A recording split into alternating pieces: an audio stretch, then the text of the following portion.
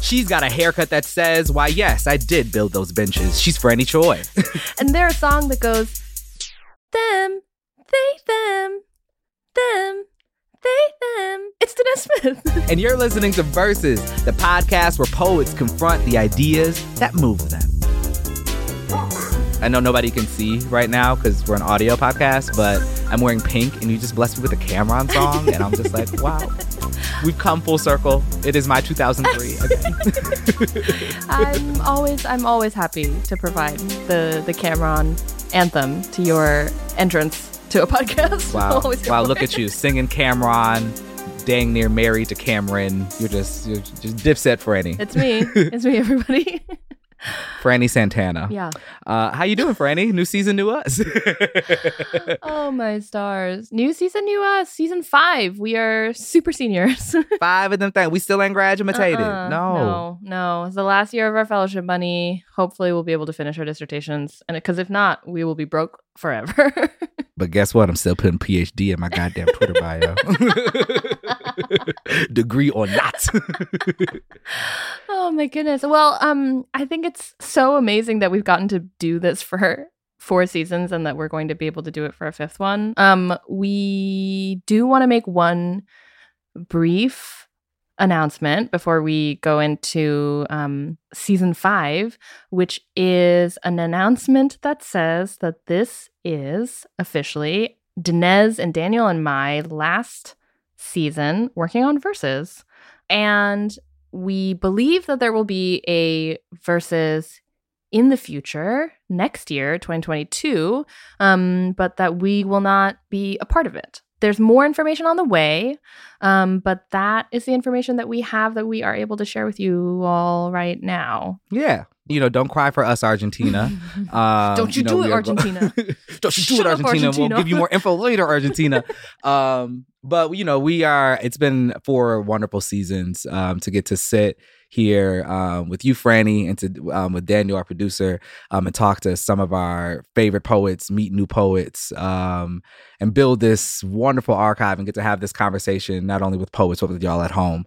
And so we're just so excited to bring one more season of the show. We'll have more details about what that transition or stepping away might look like later in the year. But for right now, it's just it's same OG, new year, new us, but the same old shit. Yeah. Questions, poems, goofiness, maybe too much cussing, uncomfortableness, awkward transitions. That's what you're here for. Versus coming at you for the 5th motherfucking time, goddammit. Now let's let this shit ring. Franny, icebreaker question. Here's your icebreaker question for today. Right now, I have this voice, and so I'm doing it this way. I love watching you just hype yourself up. It's like a kid that's stayed up a little bit too long past his bedtime, and they just are just working themselves up into a frenzy. That is me. I'm still 5. I've just never went to sleep, so I never technically had a birthday. I haven't just slept since 1994. I'm running on caffeine and trauma at this point. God damn it. Oh baby. No, so say we all. Okay, but icebreaker question to start off. Icebreaker question, talking about building up to hype up your trauma. Yeah. Oh my stars. What else is a poetry slam? Yeah. What is the most embarrassing thing that has ever happened to you on stage at a poetry slam, or just in the vicinity of a poetry slam? Maybe just when a poetry slam was in. Yeah, maybe it was in the hallway. 2-mile radius. I was with a group of poets who was visiting a high school. I think that it was we were doing a mock slam at a high school auditorium to get the youth interested in poetry. And usually those things are very exciting and very fun. And the excitement from young people that comes out of events like that is totally electric, which is great. And this time I was young and ambitious and decided to do a poem that I thought was just a very impressive poem. It was this poem called Wire Woman. Oh, I like Wire Woman. Probably not in a high school. Yeah, I know, exactly. It's very cerebral, It's it's a postmodernist slam poem, which I was the kids are gonna love this. But they didn't exactly love it. Oh no. And so there's like all these parts in the poem where I like make this like static noise where I'm like shh, and then shh, shh.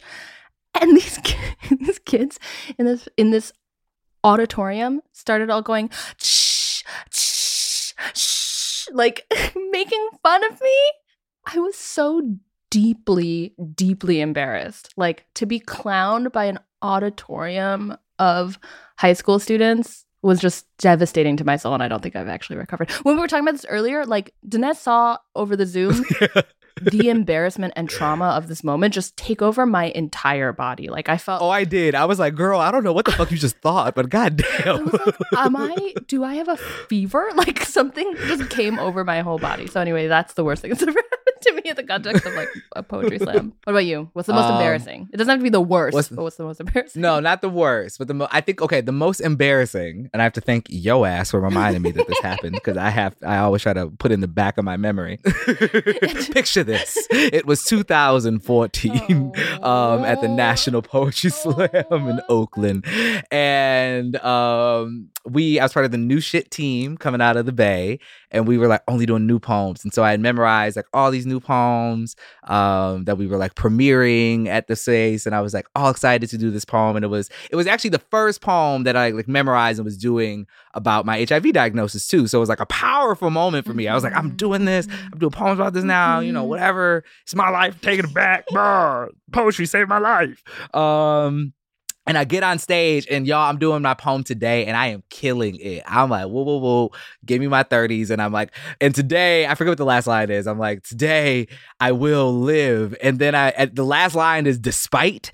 And instead of just like saying despite like a normal person and walking off the stage, you remember Howard what was that dude's name? Howard Dean, the guy who was running for president and got kicked out of the race because he got too excited and said, "Meow," and like hooked his arm as if to say like, they're great. Like that was me at the end of the poem. I just take my arm and I'm like, and I will live despite. And like that was my dismount. And like, if you ever want to like kill a poem but make yourself look like the silliest of niggas in the last 2 seconds of it, just give a good old Tony the Tiger, they're great on your last line for no reason at all. That was not practice. That was not thought through. It was just what my fucking hyped up mind was like, you know what would kill him right now? It just came from the deepest, most honest part of you. It was so honest. It was so honest. And so embarrassing. And it's on the internet. And I'm like, wow, everybody could see. But in poetry actually holds like some of my like strangest in the moment, like performance decisions. It's just like live on Button Poetry. Oh, God. I love it. Honestly, like I love a good slam poem ending. For the record, I don't think that you didn't stick that landing. It was a funny gesture, your little fist pump swing to the side, Popeye's arm. But also it was great. And I think that like it's hard as young poets who are figuring out the craft of poetry to figure out how to end poems like in writing or performance. And I think that like there's something really satisfying about the ending of the poem that just slams the box shut on itself and is like, here is what I've learned, you know? For me, one of the most amazing parts of this conversation that we are about to get into with Ada Limon, our guest on this first episode of our 5th season, is her talking about like sort of what else might be possible in the writing of a poem besides that like epiphany at the last moment, that like deus ex machina, here's the big lesson for the day thing. And it's like a really hard question that I think none of us exactly have the answer to, but we got to some really good questions in pursuit of that. So we're really excited to share this episode with Ada Limon, where we're going to talk about wisdom and living with other creatures and asking questions that don't really have answers. Ada Limon is the author of 5 books of poetry, including The Carrying, which won the National Book Critics Circle Award. Her 4th book, Bright Dead Things, was named a finalist for the National Book Award, the Kingsley Tough Poetry Award, and the National Book Critics Circle Award. She is a current Guggenheim Fellow, and her work has appeared in The New Yorker, The New York Times, American Poetry Review, and other places, y'all. She's originally from Sonoma, California, and lives in Lexington, Kentucky. It feels like a long time coming, but the change has finally come, and Ada Limon is on Verses. We are so excited to bring y'all this interview. Here is Ada, who will bring us into it with a poem. So this began actually in Rio, and then I finally finished it in June. The Magnificent Frigate Bird. Is it okay to begin with the obvious? I'm full of stones. Is it okay not to look out this window, but look out another? A mentor once said, you can't start a poem with a man looking out a window. Too many men looking out a window. What about a woman? Today is a haunting. One last orange on the counter. It is a dead fruit. We swallow dead things. Once in Rio near Leblon, large seaboards soared over the vast South Atlantic Ocean. I had never seen them before. 8 feet wingspan and gigantic in their confident gliding, black with a red neck like a wound or a hidden treasure or both. When I looked it up, I learned it was the Magnificent Frigate Bird. It sounded like that enormity of a bird had named itself. What a pleasure to say, I am magnificent. And 2, they traveled as a team, so I wondered if they named each other, generously tapping one another's deeply forked tail, or their plumage glistening with salt air, their gular sacks saying, you are magnificent. You are also magnificent. It makes me want to give all my loves adjectives they deserve. You are resplendent. You are radiant. You are sublime. I am far away from subtropical waters. I have no skills for flight or wings to skim the waves effortlessly like the wind itself. But from here, I can still imagine rapture, a glorious caught fish in the mouth of a bird. Oh, God. I love that. I love it so much. Thank you. Man. Oh, God. The idea of those birds naming each other. Magnificent. Love it so much. Another moment in poetry where I realized how single I am. I'm just like, oh, look at these fucking birds. Naming each other. Oh, wow. I also feel like sometimes adjectives kind of get a bad rap in poetry, you know? It's like, stop with all the adjectives and stuff. But I love how it like digs into adjectives and just like claims that as like a magic. I love that you said that, because I do feel like we are so often cutting away and sort of neutering things. And I feel like, especially right now during the pandemic, I'm so interested in what abundance looks like what expansiveness looks like, as opposed to that sort of snipping and snipping and snipping until the poem gets smaller.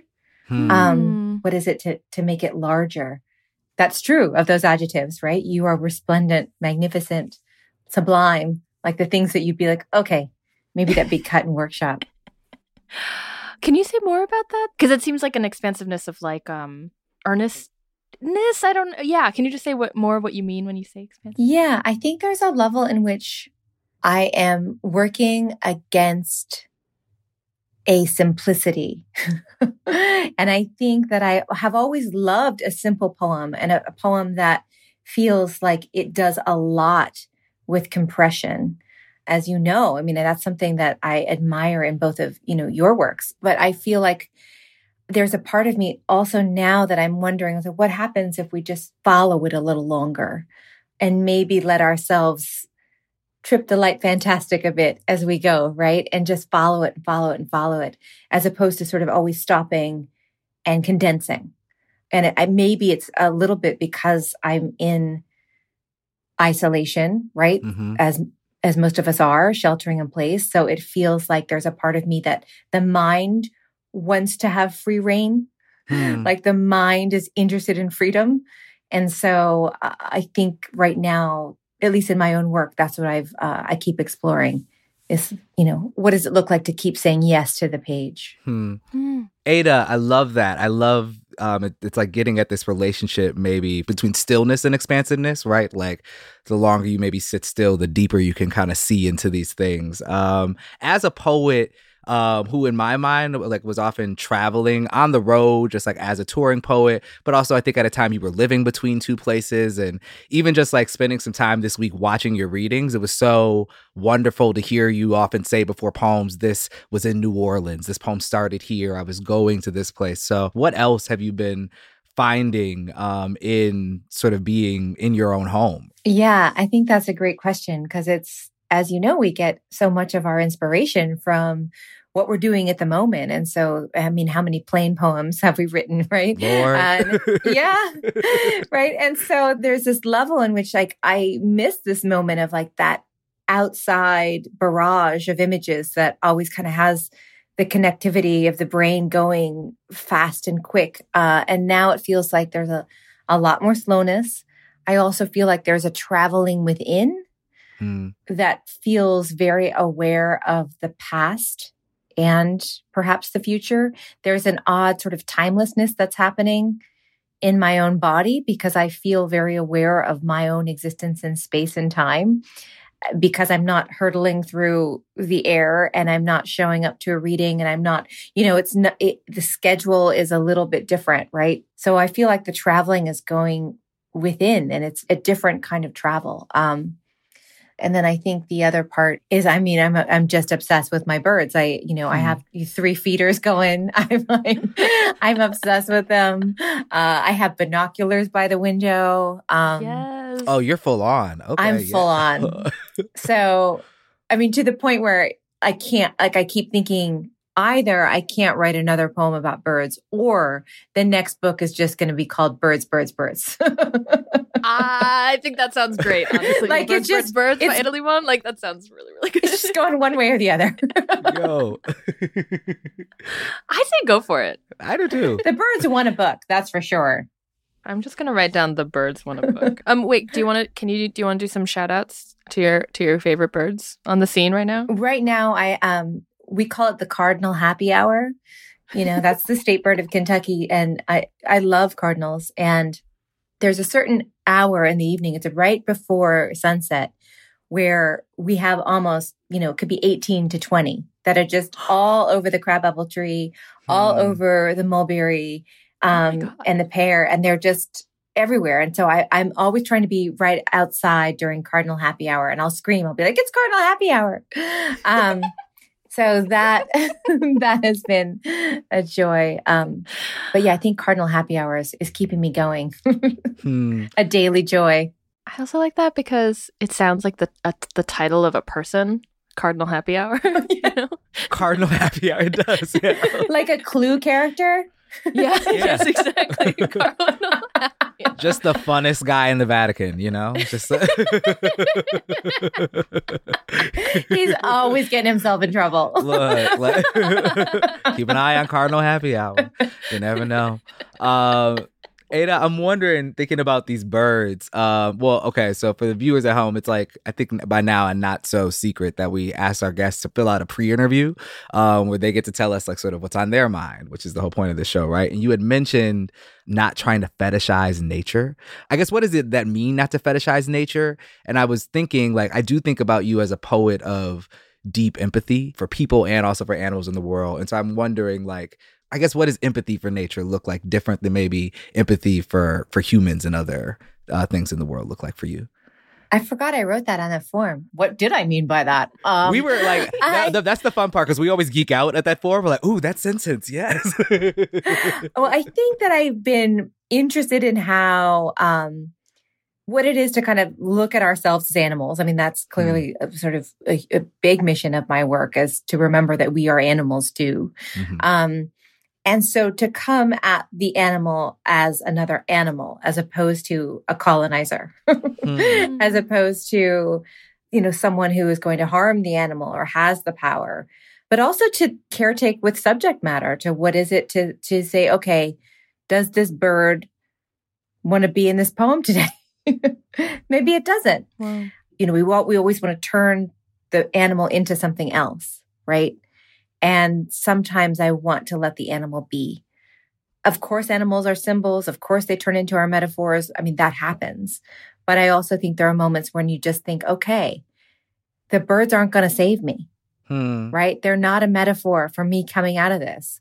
What I can do with them is to watch them and pay attention and bow down to their quietude and their exactitude and smallness. But I can't ask of them everything. And I do feel like there are times in my own work and in my own life where I've turned to the animal to like, please save me. The recognition that can't happen is something I'm interested in. That's so rich. I'm wondering if you could walk us through, I want to say for our listeners, but really for me, a moment where you felt like you were looking at the poem and the sort of agency of the animal asked it to be left out. And I guess what were you left with once you sort of don't have access to this image or the symbol that feels rich for you? Where else do you go? Yeah, I think for me, there are a couple of new poems I've been working on. One of them just recently where I saw a beautiful kestrel that was on a really small branch. And I kept sort of loving this image of a heavier bird being held up by a small branch, right? And I kept thinking, I've got to do something with this. I've got to do something with this.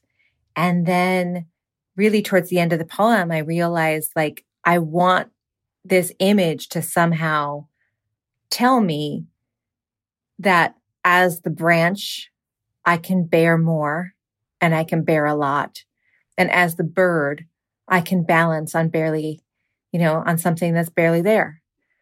And yet in the poem, I recognize that it's not telling me that, right? That's actually all it is a bird doing its thing, landing where it needs to land.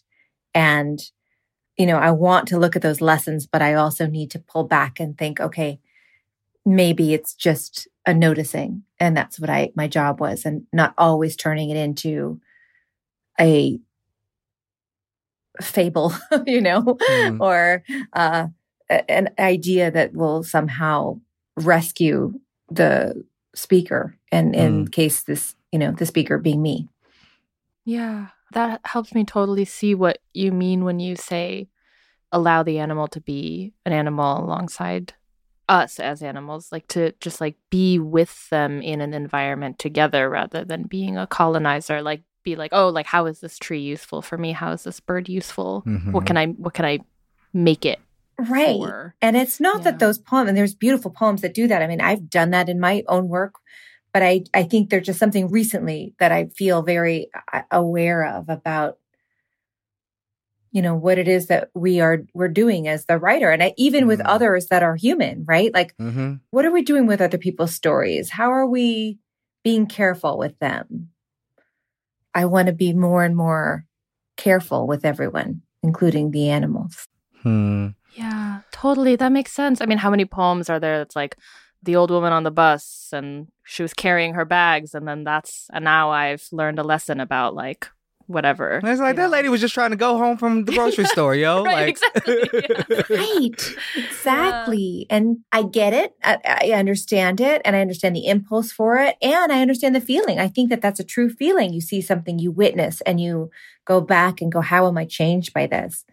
But there's another part of me that feels that we have a responsibility to that other human on the bus.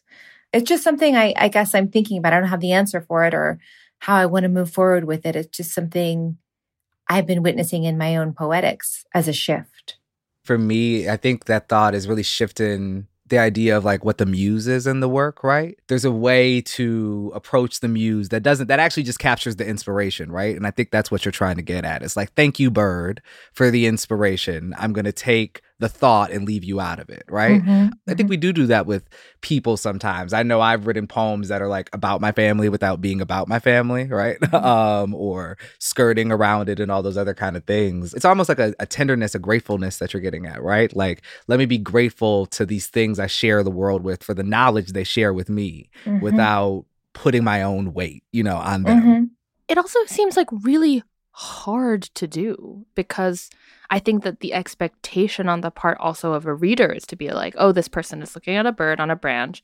And then at the end, there will be an epiphany of like, you must change your life, or like, here's like the lesson that you might take. And so it's like to know what else to do in place of that. Like it seems, I guess my question is just like, is that hard? Is it hard? It's really hard because how do you make a poem out of it? Right. I mean, that, I guess that's what I'm interested in is like, what is the experience if you're not always having the epiphany? Right. The pandemic has allowed me to explore that a little more because most of my epiphanies and most of my poetry truly is almost always just saying, we're all going to die. Let's be grateful. Once I kind of realized that, I kind of was like, okay, well then what is it to maybe work against epiphany or maybe work with time in a way that's different so that it feels maybe on some levels that there's not necessarily an epiphany, but there's an ongoingness. I think even in the poem I read, The Magnificent Frigate Bird, there's a level in which even though I'm putting human characteristics, right, that they're naming each other, their world is created and sort of safe from us. And then there's a level in which like, oh, I would like to do that myself. And it feels like there's not an epiphany necessarily of like, and now I have learned to be kind to my friends, right? Like there's not, I think that's what I'm working against is sort of that moment of where we learn the lesson. I'm wondering about your relationship to restraint throughout your work because, you're talking now about sort of resisting epiphany. I had heard you talk about the carrying, about resisting cleverness. And so I guess I'm just wondering, like, how do you sort of think about resistance in work now? Yeah, I think that's a great question. I feel like it's almost like a sense of form in some ways of, okay, I have done this. Can I try something new? And for me, I love the moment that the poet has the epiphany. I love that moment. That's my favorite part. But I also feel like I've done that a lot in my work. And so, as you create your sixth book, you start to think, what are different things that I can do that maybe shifts my poetics? Or, how can I mirror who I am as Ada Limon in real human form and Ada Limon on the page and not just be writing the same poem over and over again. So I don't know if it's about restraint or if it's about permission for exploration of something I haven't tried before. I want to ask sort of like what besides or what that something else might be, especially in relation to epiphany, because I think that this is also kind of something that maybe I've seen poets that I've taught struggle with, like lots of poems that sort of like end on the like bang epiphany because they don't know how else to get out of the poem, And I think that I've been wanting to try to give them tools for what else to do besides that. So, I mean, this is also like but like a facet of like the genre of the slam poem is that needs to have a big lesson at the end. And I think that it's been a long journey of trying to figure out what else might be possible. So what else can people do besides that? I think that's such a good question because I don't have an answer for it. I don't think anyone does, but I think that one of the things that I'm interested in is how a poem moves, right? How it travels, how it begins in a different place and ends in a different place. I'm interested in that sense of ongoingness. Instead of epiphany, sometimes in its place is surrender. And sometimes the thing that you have to surrender is wisdom. And what is it to work towards an unknowing? What is it to come to the page to say, I don't know anything. And I don't know if I've learned anything. And I don't know what to offer. But this happened. How does the poem look differently with some of the things that we are traditionally brought to the page with, which is sometimes it's a question, sometimes it's an image, and sometimes it's like, oh, I have an ending or I have a sense of what that lesson or parable or, will be. And I guess more and more so as I grow as a writer, that there are just new questions. It's not really right or wrong. It's just the questions are shifting. Wow. I totally feel that invitation for surrendering wisdom. Yeah. I feel like I just felt like a bit of a burden lift off of my own shoulders, because it's such great pressure that we put on poets to be wise. And why? Yeah, right. I mean, we don't do that to visual artists. We're not like, you're this incredible artist, you must have all the wisdom of the world. Like, we don't do that. It's a really unique thing that we do, particularly to poets. Right. Not even to novelists. No, we ask poets to have the answers. Poets need to have the answers. We need to be wise. We need to be like the crown jewel of literature in some way. There is this pressure, right? Like, poets can't be messy in the same ways, like novelists get to be drunk rich people, We're supposed to be or sober rich people. Yeah. Or sober, yeah, or very sober but mean rich people. And then we're supposed to be like the humble genius, maybe a little broke bards of the world, Yeah, right. Like what we have traded because we have signed on for an art form that doesn't make us any money. We are then supposed to be wise, which in reality sounds like not the wisest choice.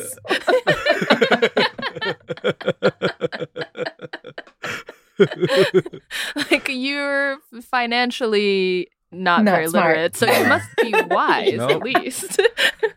Inner wisdom. Dedicate ourselves to a life of fragments and fragmented checks. That's what we do. Yes, exactly. Yeah, the inner wealth. Yeah, inner wealth. I got inner wealth. Yeah, Oh my God. Another thing that came up for me listening to that beautiful poem that you started us off with, Ada, was I know that you've been thinking a lot about artistic community and friendship. And I wonder if you could talk a little bit about what's been on your mind, especially, now as everybody is so far away from each other these days. Yeah, I think it's been really important to me to, and I'm sure to you both, to have those kind of friendships where you can talk about poetry and you can engage on levels in which you feel like you're not so isolated. You can share drafts, all of those things. And I've been very lucky that ever since my first graduate class, I've had friends from graduate school that have read my first drafts. We still share everything. Really? Yeah, it's been really, really lucky. And then throughout the pandemic, I've developed some more friendships that feel similar in that way, that we, we're not sharing drafts, but we have accountability, which is like, oh, I wrote today. And that's it's like, oh, I got my 2 hours in, or I got my hour in, and I have an accountability thread with friends for working out. I have an it feels like there's these ways that we're supporting each other that feels very, there's a really tender part of my heart that feels like, oh, I'm so grateful that I've been able to develop these communities and maintain them in this space, because I do feel, even though I am married, my partner does travel a lot, and there have been moments where I'm home for 3 months by myself, and I'm just so grateful that we can form those communities. And I also I'm thinking a lot about how we look out for each other. Even just reading poems from young poets right now, either judging contests or looking at manuscripts or, teaching, there is a real sense of isolation. There's a real sorrow happening, a grieving happening, a deep loneliness. And I think I'm very aware of it. And I see it in the work that we're producing as poets. And you see it even in the sort of the call outs on social media feeds. It's like people are lonely. I'm just very interested in how we need to do some more caretaking and protect each other and reach out to one another. And I think honestly, I think there's a lot of things that we're doing. I love that we're doing all these online readings. I love that the podcasts are still continuing. I love that all of these things are making it so we do still feel like there's a connection. But I think the poets are lonely. The poets are lonely. The poets are very lonely. Yeah. The poets are lonely, and I feel like are being turned to once again, like in the same vein of like being turned to for wisdom, even though like there's not necessarily a reason why. There's so much now more than ever. We need poems. Poems will help us feel more connected. Poems will save us and stuff. And I guess like I always wonder how the poets I admire feel about that like call to solve everybody else's loneliness when like that's the thing that we are also dealing with. I think that's such an interesting point because I do feel like there's a lot of the arts will save us. There's a part of me that really believes that, right? I mean, I believe that poetry can heal us and help us. But I mean, if I'm very honest, I think they can only do that for the poet. And then they may, if we're lucky, help someone else or move someone else or inspire someone else or get them out of a rut. But I think it begins with like, I write my own poems to save myself. Then if in, some lucky series of events, a poem becomes larger than me and reaches someone else, that's beautiful. But I don't always know that that's going to happen, right? I have to start by, how is this poem recommitting me to the world? Has that always been the thing for you? Like, has it always been like save Ada first, save self first? Or is that like a newer thing? No, I think it's always been my way of loving and being in the world. I think it's deeply connected to the fact that I feel much worse. I don't know about you guys, but I feel much worse if I'm not writing. If I'm reading, I'm okay. But if I'm not reading and writing, whoa, it's really bad. It's not so much about, of course, I'm talking to a reader, but I'm never thinking, I'm going to help you, reader, right? Like, I'm thinking, I'm going to help you, Ada. Totally. Right. Because also, like, if you start saying, I'm going to help you, reader, at least for me, I feel like when I start saying that, then the poem kind of starts to suck a little bit. Well, then it goes back to the idea of wisdom. Like, who am I to help anybody? Right. Yeah. The most comforting thing I think you can give somebody in a poem sometimes is the fact that you don't know shit either, right? Right. 100%. Once you go to like tell somebody how to have joy, how to do whatever, you're writing self-help, right? And I think that is actually like a line that happens often in like some genres of poetry where I think that's where we start to truly feel. I don't buy into the whole sentimental thing, but I do think there's such a thing as preachiness, and like that could be like a sentimental, tender preachiness about like, this is how you help you, but you don't know that shit. It's like, like the true empathy of the reader is like, let me just like live my human experience out loud a little bit along with you right now, I guess. Mm-hmm. And that is, that's help. Help is, I see you. You see me? Yeah. A sense of togetherness, a sense of, oh, there's someone else in the world witnessing things. Like, oh, okay, that helps me. Not here are 5 ways to be happy, which, hey, those are great, and those things can really work. But this doesn't always have a place in poetry. Yeah. Well, it seems also like in line with the workout accountability group and the writing accountability group, just to have somebody there with you. Like sometimes that's like, oh, at least for me, unless I'm like trying to actively learn a new thing from somebody, like if I'm just trying to like continue living and continue doing the work that I do, sometimes I think I just need somebody to be like, hey, did you work out? Oh, cool. Right. Yeah. How are you taking care of yourself? Yeah. What are you doing? Yeah. And poetry sometimes it's just like, hey, did you grieve? Like, yeah. Oh my let's get a good cry out. Did you grieve? Did you look? Did you see? Did you grieve? Did you see? Did you look? Did you hear? Like, it's always like, how are you experiencing the world? And we need that. We need to be reminded that we are living in the world and that we, you know, even during this isolation and sheltering in place, that we have a connection and that also in some ways a responsibility to one another. Yeah. Companions in living. That is the thing that is like, I feel like I need the reminder of, like, that there are people living with me, even if they're very far away and I can't see them, but we're like living together through the world. Yeah. Oh boy. Can't wait to touch y'all again though. I'll say that. I know. Same. I miss hugs. I started crying. I don't know if I've already said it. I've maybe said it into Zoom. I don't know if I said it on the podcast before, but like I cried a couple weeks ago when just like the guy at the bodega by me like cupped his hand under mine to give me the change, and like I was just like distraught, and I was just like, oh, that's how bad I miss touch, is that the like, you know, my like old Armenian homie over here like touched my hand, and it was just like yeah. And I think when we even talk about like the poet's loneliness, I think of poetry for me as like one of the best genres for intimacy, because I think that's what we do. Poetry so much, for at least for me, is about connection, both with who we love and with strangers. And so that's what I'm hoping for poets, I guess. Like, I know this will get through this loneliness. I hope as many of us make it through this loneliness as possible. But like just getting back to the casual and also intentional intimacies of the world, I think is going to do poetry in general some good, because it's for love. Yeah, it's for lovers.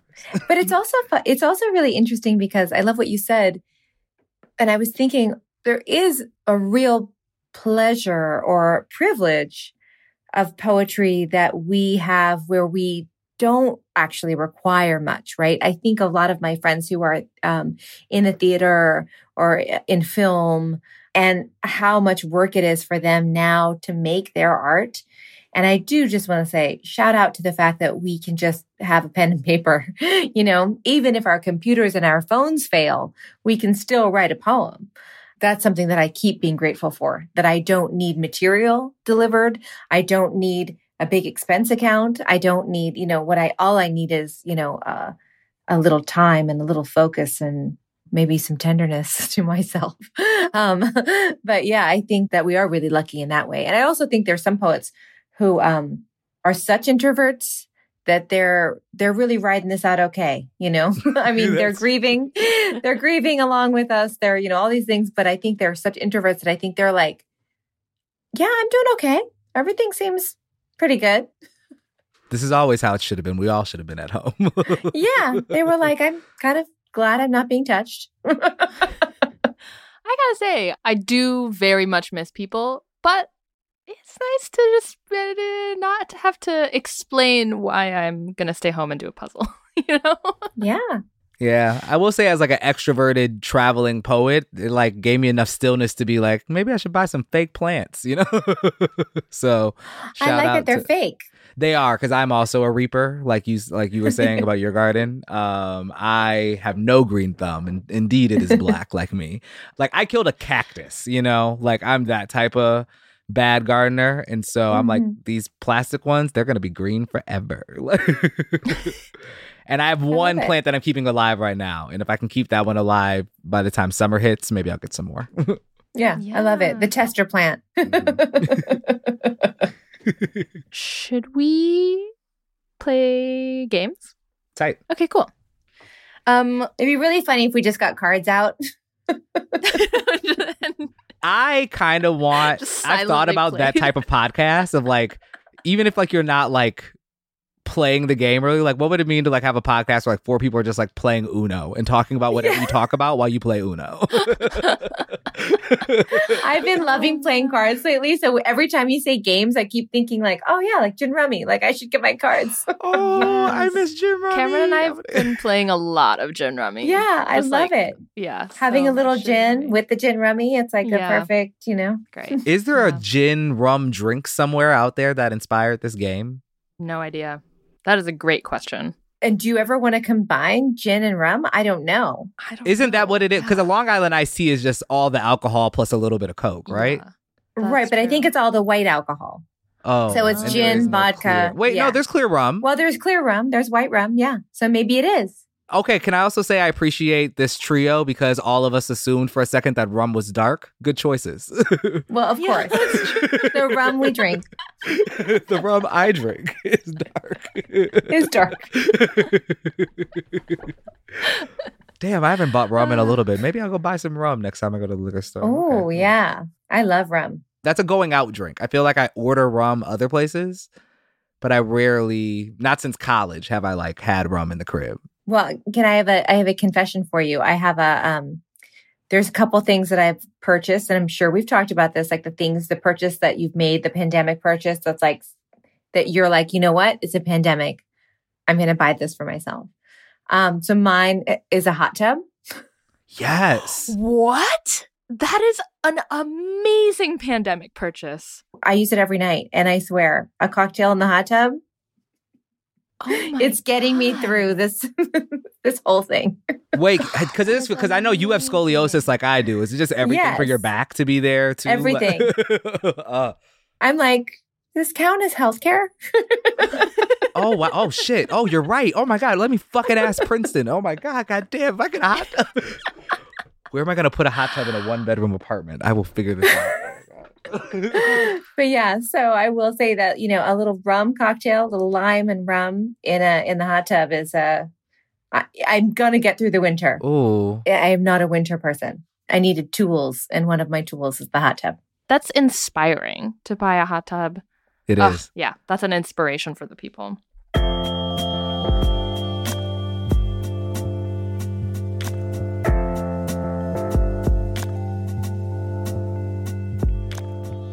All right, Ada, it's time for game time. Are you ready? I'm ready. So the first game we're going to play is called Fast Punch, where we're going to give you 10 categories, and you are going to choose whether to give us the best or the worst of all those categories as quick as possible off the top of your head. Ada, would you prefer to be an optimist or a pessimist today? Optimist. Optimist, word. First question, best place to write? My office. Nice. Best smoothie ingredient? Blueberries. Ooh. Best sound to make when you love a poem? A long sigh. Can you do it for us? Like a kind of a gasp, like a... Yes. Ooh. Wow, that's really good. Best soup? Pozole. Ooh. Best title you ever wrote? Late summer after a panic attack. Ooh. Yeah. That's a good one. Best snack to eat while writing? Dark chocolate. Best bookstore or library? Reader's Books in Sonoma. It's a small independent bookstore that I worked at from 15 to 21. So that's my favorite bookstore. Best cheese? Oh, that's tough. Okay, Sonoma Dry Jack from Vella Cheese. Ooh, yes. All right, I think we're on the final 2 questions. Best person to read alongside? Oh, no, I love everybody.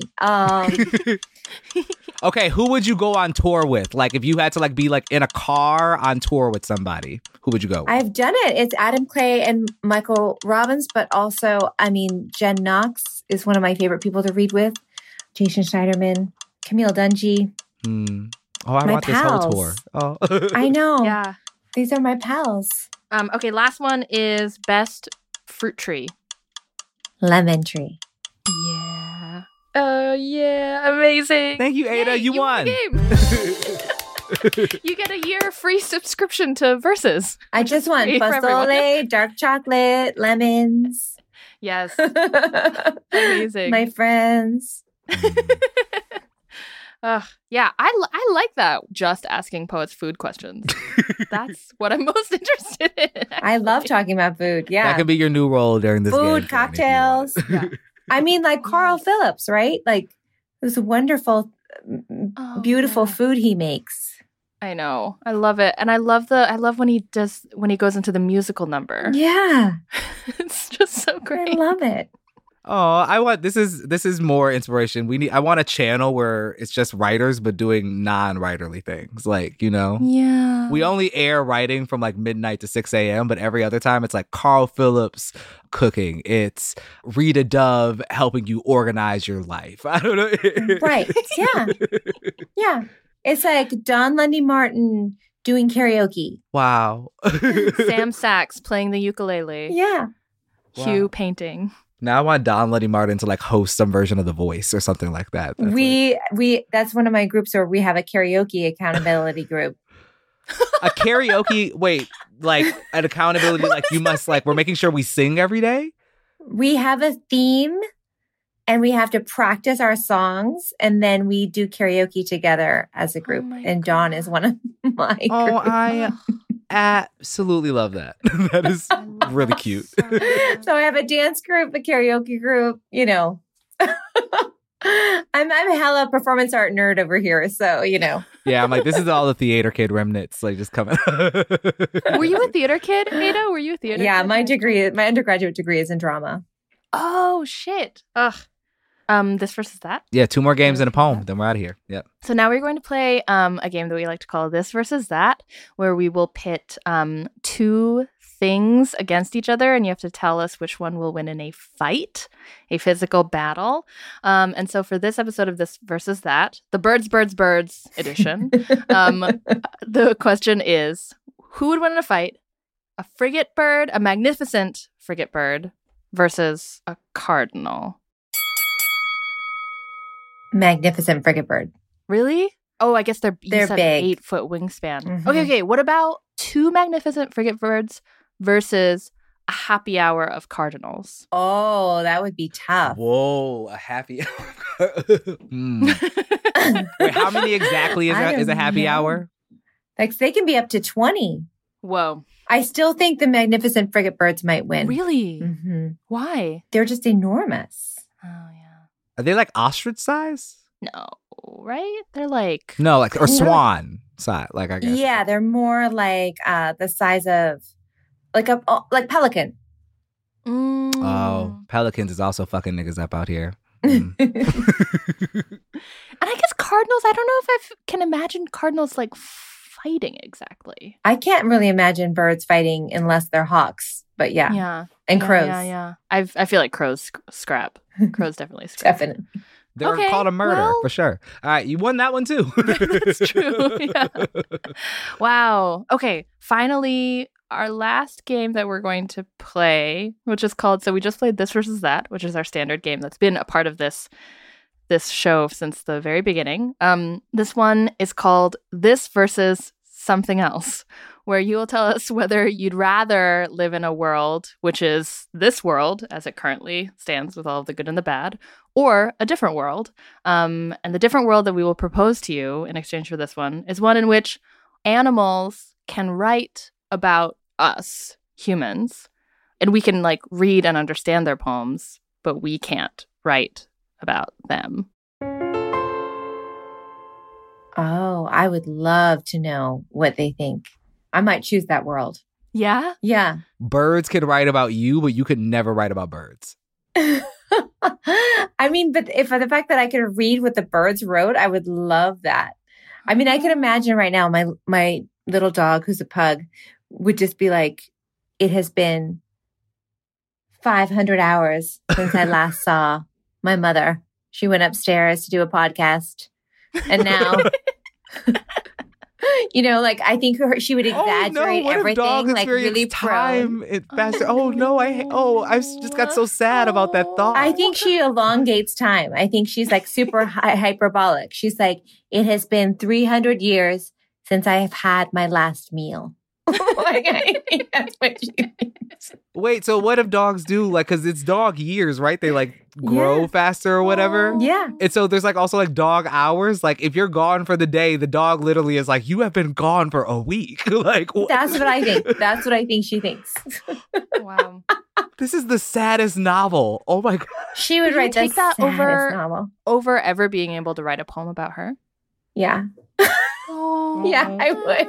I would. Wow. That is, I have to say, that is an amazing choice for somebody who writes about animals a lot. Well, amazing. I mean, I've done it, right? So now at this point, I feel like they could have their turn. Oh, yeah. I just hope it doesn't backfire, because I think in my mind, I just go to like, these birds are rude as shit. Like, oh, some of the birds are like just screaming nasty things at us as we walk by. Oh, yeah. Amazing. Okay, well, I think that's it. That's it for us. We played our new weird game. Thank you for going through that. I liked them all. I liked all of the game. Ada, thank you so much for, I don't know, I feel so much like growth and possibility from this conversation. So thank you. Oh, thank you so much for having me. It's been a real pleasure. I really appreciate the ask. I know you guys have a lot of people who want to be on the show, and it's nice to be invited. I listen to you guys a lot. It's funny. I feel like I should be folding laundry because for some reason I listen to you guys when I fold laundry. So I somehow feel like I should be like right now folding laundry. That's really, really funny. Wow, that's my podcast thing too, as I look shamefully at this pile of clean clothes that's been waiting to be folded for 2 days. Yeah, I'm always like, how am I going to get through this? Like, what is going to help me through this? I'm like, okay, Versus, I can do that. For me and my partner, it's TV and like cocktails for us both. I have one cocktail and there is no part of me that wants to fold laundry. That's been my new quarantine Friday night, has been like, what? We're going to have a drink and a blunt and do some dishes and some laundry. That's actually really real. And I'm like, walk around. I need to go to the club so bad. Okay. Yeah. No, really. All my dreams, I don't know about you guys, but all my dreams are about people, weddings, parties. Like, I'm like, oh, I mean, at least I get to see people in my dreams. Mine are about people, but we're always escaping either a regime, a prison, or a planet. Oh, my stars. A planet? Oh, I wonder what that's about. That seems just a little too on the nose, actually. It is. I literally have been like, I've prayed about this. I was like, I want release from these apocalypse escape dreams. Yeah. No, that's a lot. They're continuous. I'm like literally every night I go to sleep, I'm like, where are we escaping from tonight? They're not so bad. Like at some point, there's always like a lull where like the evil is away. And so we just get to kind of like kick it in the safe house for a little bit. I love the kicking in the safe house moment is always very sweet. Man, a lot of my dreams lately have been about running into my ex. So yeah, I kind of wish I had chilling in the safe house running from the apocalypse dream. That's a different kind of apocalypse escape dream. Okay. It's still an escape dream though. Yeah. You're no longer my safe house. Oh, wow. I love it. As a title for something. I offer it to you. All right. Where can people find more of you? And would you close us out with one more poem? I think I have actually maybe a reading every month so far for the spring. So if you go to my website, you can look that up. It's adalamone.com. And I'll close out with a poem that I think speaks to many of the things we were just talking about. In my mind, it was written a lot with the idea of what poetry can't do. I can also say that, like, just like for me, this is one of the poems of the year last year. Like, this was like shook the table. Loved it. Thank you. I think it's funny that for me, that of course, a moment of poetry where you feel all you can feel is the failure of poetry. And then, of course, you write a poem about it because that's what poets do, right? So, the end of poetry. Enough of osseous and chickadee and sunflower and snowshoes, maple and seeds, samara and shoot. Enough chiaroscuro, enough of thus and prophecy and the stoic farmer and faith and our Father and 'tis of thee. Enough of bosom and bud, skin and God not forgetting and star bodies and frozen birds. Enough of the will to go on and not go on, or how a certain light does a certain thing.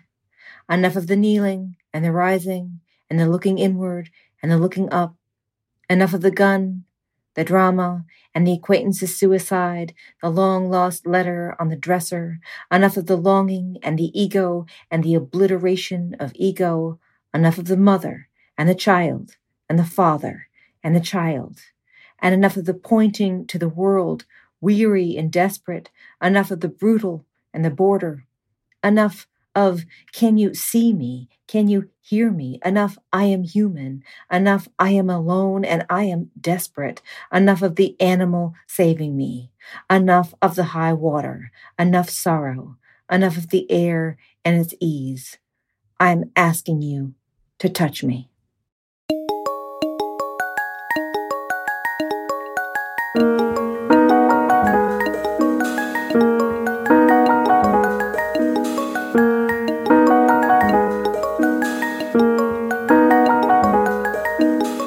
That was our interview with Ada, and that was, in my opinion, one of the best poems to come out last year. Oh my God. End of poetry. Like, that joint is monstrous. It is, yeah. It's so sharp and so smart and so simple and so complicated. And I think it's Ada at some of her best. Like, I think that she really just knocked that one out of the park. And I felt all of my internal organs just leave my body when she got to that last line. And I felt all my poems leave my body. Like, you know, as she's doing the poem, I'm just like, oh yeah, I do that. Oh, the acquaintance is suicide. Yep, got that. Yep, okay, got that.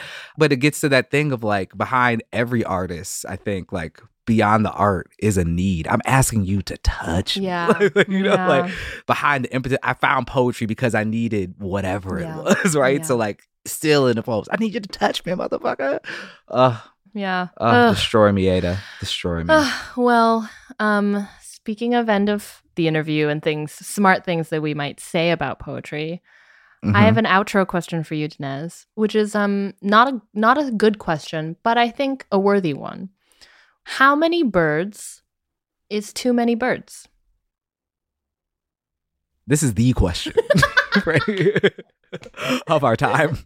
Yeah, and just take it wherever you want to go. Like, completely open-ended, just how many birds is too many birds? 12. Why? 12 birds. Why is that too many birds? And for what? To have. Or to just encounter.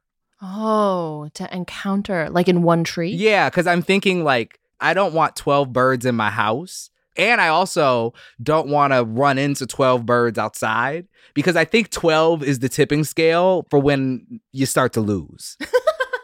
You know, like 2 birds fly around, you like, go away, birds, you know? But like in like 5, you're like, oh, this is intense. Let me run into this essay real quick, you know? But like at 12, I think 12 is when you might not make it out. Wait, but what about 12 birds, like 12 little birds sitting in a tree?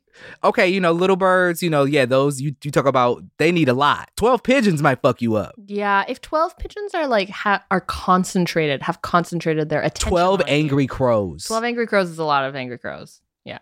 Hummingbirds, y'all gonna have to bring all your goons with me, Anya. You know, like, I fuck all y'all up. You know, robins, you know, bring your whole family, bring your neighbor too. You know, fuck y'all. But like, pigeons, I don't want it with 12 pigeons. No. 12 dedicated pigeons, like you said. Like, 12 dedicated pigeons. I don't want 12 dedicated pigeons on my ass. That shit is too much. That is a baker's dozen. I don't fucking want. No. How about you? You have an answer to this question with your weird ass? I don't know. I don't know if I have an answer to this question. This is just the question that I felt in my heart was the proper one to ask.